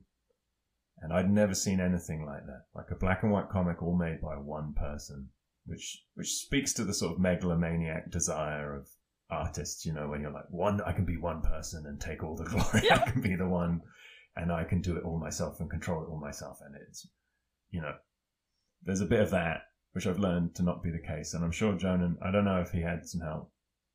I don't know if he said, all the people who helped him in his life in the credits for that comic. Or Johnny the Homicidal Maniac. Yeah, we I had read those. an episode with him, which is really cool. Oh, yeah, I need to listen to that. Because, It's really awesome. I met Gene very briefly after a screening, and I was like, "You're like a Jonan Vasquez guy. You're like one of those. You're of that cloth, which I think I probably don't look like I'm of that cloth anymore, but I definitely wanted to be, and I definitely credit that with a lot. Like I still, Invader Zim. The Invader Zim movie was really good. Yeah. I loved that stuff. I love and loved. But it was reading that comic that set my brain on fire when I was 11. And then, I don't know about Kingly. I can't remember really what I was into. I think, late bloomer. When I was late blooming, I late bloomed into manga. And I read Dragon Ball when I was 25 or something. And it just, there's nothing like it. I was reading that. I was reading One Punch Man. I think I read Barefoot Gen as well. And now there's still like great old manga still coming out. Like, I'm going to butcher his name. Yoshiharu Tsuge. Tsuge. Oh, it's so good. It's maybe one of the best comics I've ever read in my life. And it's just coming out. I think it's just come out. Nejishiki. It's got a red cover. It's drawn in quarterly. It's like a collection of his stories. And one of the stories in it, the title story, is like, it's something I cannot describe. It's a bit like watching Eraserhead or like seeing a David Lynch thing for the first time. And you're like, well, this person is on some dream, they are weaving dreams and they are moving through like literature and comics and producing something that you could not teach someone how to do this. Like only they can tell And this that story. That kind of thing. Yeah. And that's the best. That is what I love. Yeah. I love that so much. Yeah. And I think that's why I think the feeling is you have your best chance of that with comics because you're not going to have to compromise. Not that compromise is always wrong, but if you want to reach into your own brain hole and pull something out, comics is a good way to do it. I love that. It's so true. I feel like comics is so freeing. You can do anything you want. It's so easy. I mean, it's hard, but it's just like you can just do it. Yeah. Compared to animation, that takes just such a long time. Yeah. You have to listen to people. People tell you what to do. Little Gabby asked how. So this is kind of funny. I guess I'll ask the second part of the question. Do you ever see people you know or new in your characters? Right. Well, as previously stated, I'm nothing like King Lee. But when I saw that question, it did make me think about Jaren. And Jaren is, King Lee's aide and sort of his mother and sort of his servant, and it was, an unhealthy sort of work relationship they had. But Jaren's a few people to me. I suppose, should I name? I guess I could say. My friend, I hope he doesn't feel offended or feel anything specific about this, but my friend Ed Cheverton, who is a brilliant illustrator who I used to live with and he went to Brighton University with me. I lived with him, and I was in a especially kind of... Ed isn't like Jaren, really, but there's an innocence, there's something really that I love about Ed and that I love about Jaren, and it's this kind of purity. I don't know, I can't even calling it that. It's not like I'm saying he's a forever virgin or something. No, it sounds like he's helpful. Is that he's just he's helpful, and then people can take advantage of that?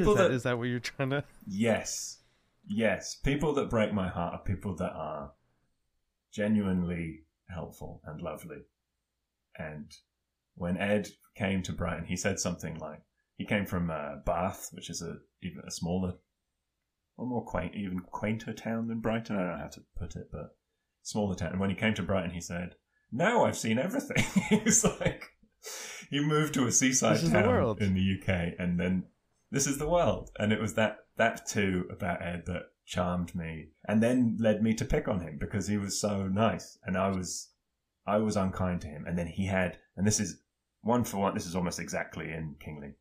He had a dream when we were living together, and I was picking on him and making him feel uncertain about the world, which is how I amused myself.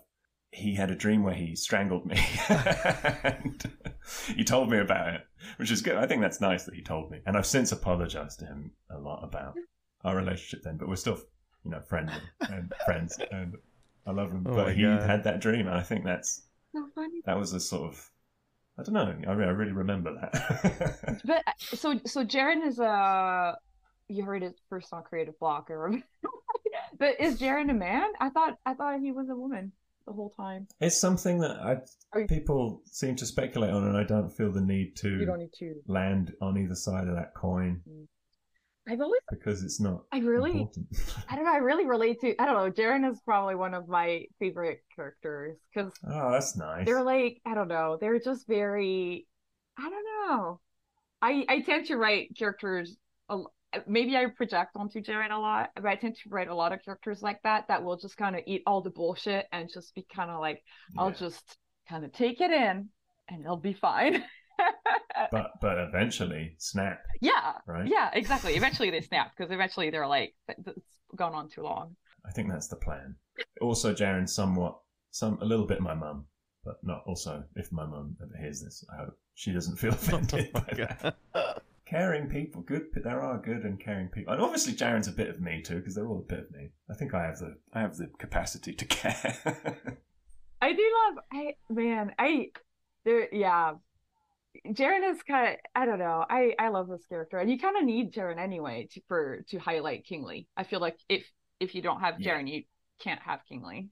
Yeah, he's definitely Gromit to his Wallace. Yeah.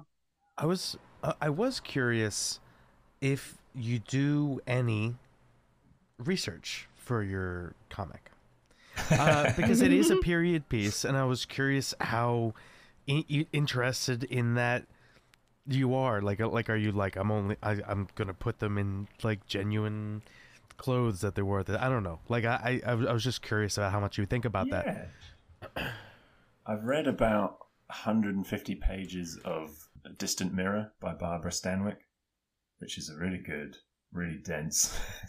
I say I've read 150 pages. That was tough to do. It's like a 400-page book. It's very dense, and it's about France and Germany and England around the plague and around sort of 1300s. But I struggle even saying that. I second guess as I'm saying that. And one of the thoughts I had with Kingsley was I want it to feel accurate-ish, but I can't. I'm not going to limit myself to that. I wish. I also read a lot of Hilary Mantel, which is historical fiction, but very well researched. She did Wolf Hall and Bring Up the Bodies, and the third one that I forget the name. I think it's also got Mirror in the title. But those are incredible books, all about Thomas Cromwell, who was a lawyer and a sort of second-hand man almost to Henry VIII, and had a lot to do with ransacking the monasteries and changing England forever, changing the religion, sort of dethroning the Pope in a way, and then putting King Henry VIII on top. And it's really that is a great way to. I think that's a good way to learn history. I think I do like non-fiction, straight historical books, but something about Wolf Hall is so entertaining, and it feels more real. It feels hyper real because it is fiction, but it is so well researched. Yeah, I really recommend that. But I've always, in answer to your question, I've always just liked it. I've always loved history, and I would love to think I'm going to have more time to do more research, and I buy a book, and then I have another Barbara Stanwyck book called Bible and Sword, and it's such a cool title. I have not cracked it open yet, but I'm looking forward to cracking it open and hoping that's more about the Crusades. But I love. You have your outlet. Your writing music is informed by history. So admittedly, I'm not the one that does the research in the band, but the vocalist is a history buff, so he'll read. To outsource it. That is a good idea. That's the good thing about having a band is there's multiple people.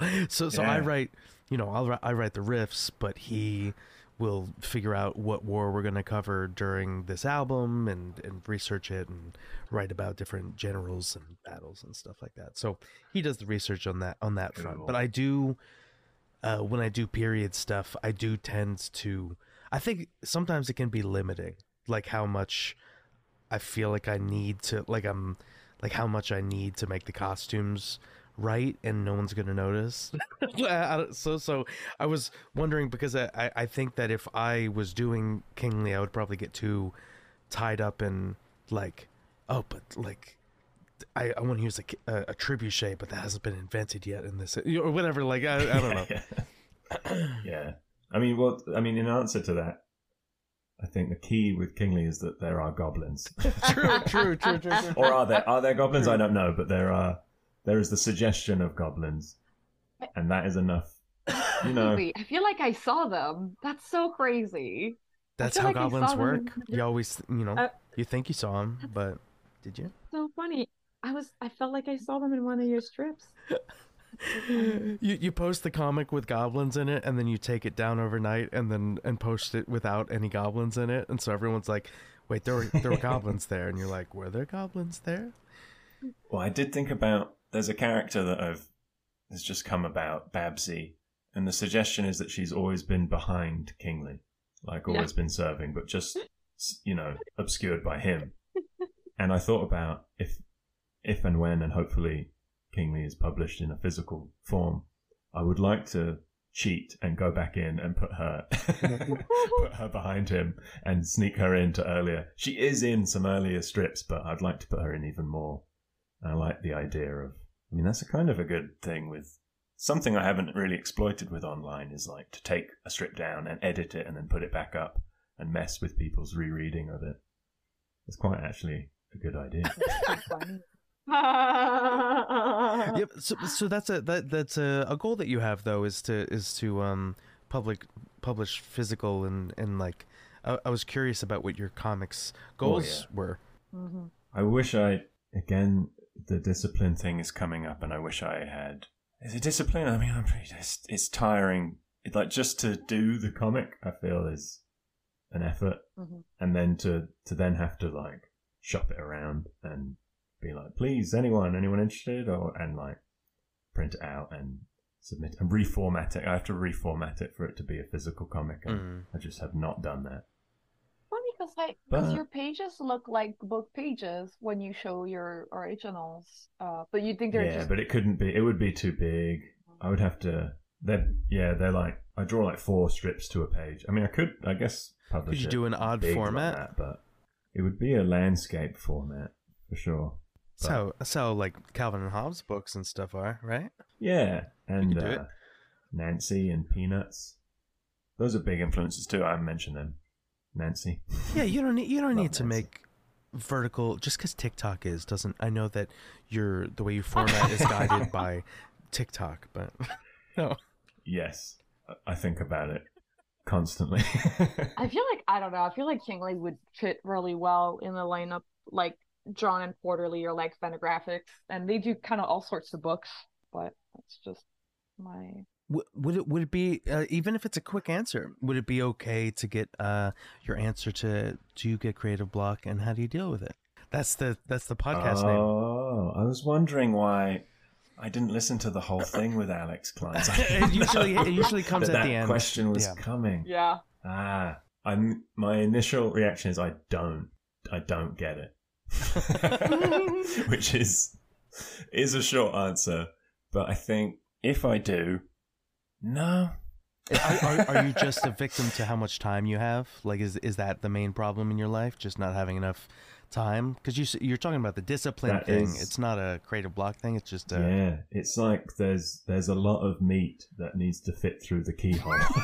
There's probably there had to have been a better analogy for this. No, that's what I'm going with. Just pushing a bunch of meat through the keyhole. I'm in a big steak shop, loads of steaks, and they're all rotting, and I need to shove them through the hole into the freezer. Gotta fix this door. We gotta fix the door. I thought it was a real expression. I thought that was like an English idiom. You're just saying something crazy. I was like, I buy it. I'm learning some new way to talk, and then you catch me tomorrow talking to somebody. Yeah, it's just a lot of meat to fit through the Yeah, it's like shoveling. It is a lot of it's meat. like shoveling meat into the coal engine of the train. You know what I mean? Like it's gonna smell good in there, but the train isn't gonna. Yeah. It's like if the tracks are made of meat, it's the train's gonna cut the meat pretty good, but it's not gonna keep, And I am made of meat. I mean, you are. I mean, that's the first true one. That's the first true analogy. I need to wait. Let me go back to just. If you shove yourself through the keyhole, you can. It just takes a long time. I don't want to do that. No, I never want to get. I want to have enough steaks that I never have to shove myself through. I think the creative block thing. I don't think if I ever feel like I have creative block, I just haven't searched hard enough for the meat, I think there is always some in the room. There's always some left over, even like recycling old meat or borrowing someone else's meat, Like our silverfish friend. Yeah. Hunting for the meat and flakes. Hunting flakes. So funny. There's just something. Hey, it's Big Brown. I feel like meat for me is more gross than silverfish, but that's just me. Yeah, no, it is. Well, I'd rather shove meat through a keyhole than silverfish through a keyhole. Well, speaking of meat, it was amazing meeting you, and and I think that is going to wrap up our episode of Creative Block. Yeah. Yay. Thank you so much for having me. This has been very fun. Thank you for indulging me in talking about Kingly. Of course. I mean, I was really excited to talk about Kingly too. So that's the end of this creative block. Nick, thank you so much for being our guest and sharing your story. Hey, thanks for having me. And thanks to our listeners as well. Follow us on social media at CRTV Block, where we ask for drawing prompts and questions to ask our guests. Huge thanks to our editor, Clemens, for editing the podcast, Marco for helping us produce the show, and Abuka for editing our shorts. If you love our show, you can support us on Patreon. Becoming a patron gets you early access to interview and access to our Discord community. You can also support the show by engaging with our content, like subscribing to the podcast. I see that a lot of the people who watch the podcast are not subscribed, so click that button and you can comment and like. That really goes a long way to help support. Yeah, don't be a fake fan. Be a real fan. Click the links in the description of this episode to look up Nick or Patreon or all of these other good things. I've been your host, V. And I was Sean. Keep being creative, and we'll see you next week. Bye.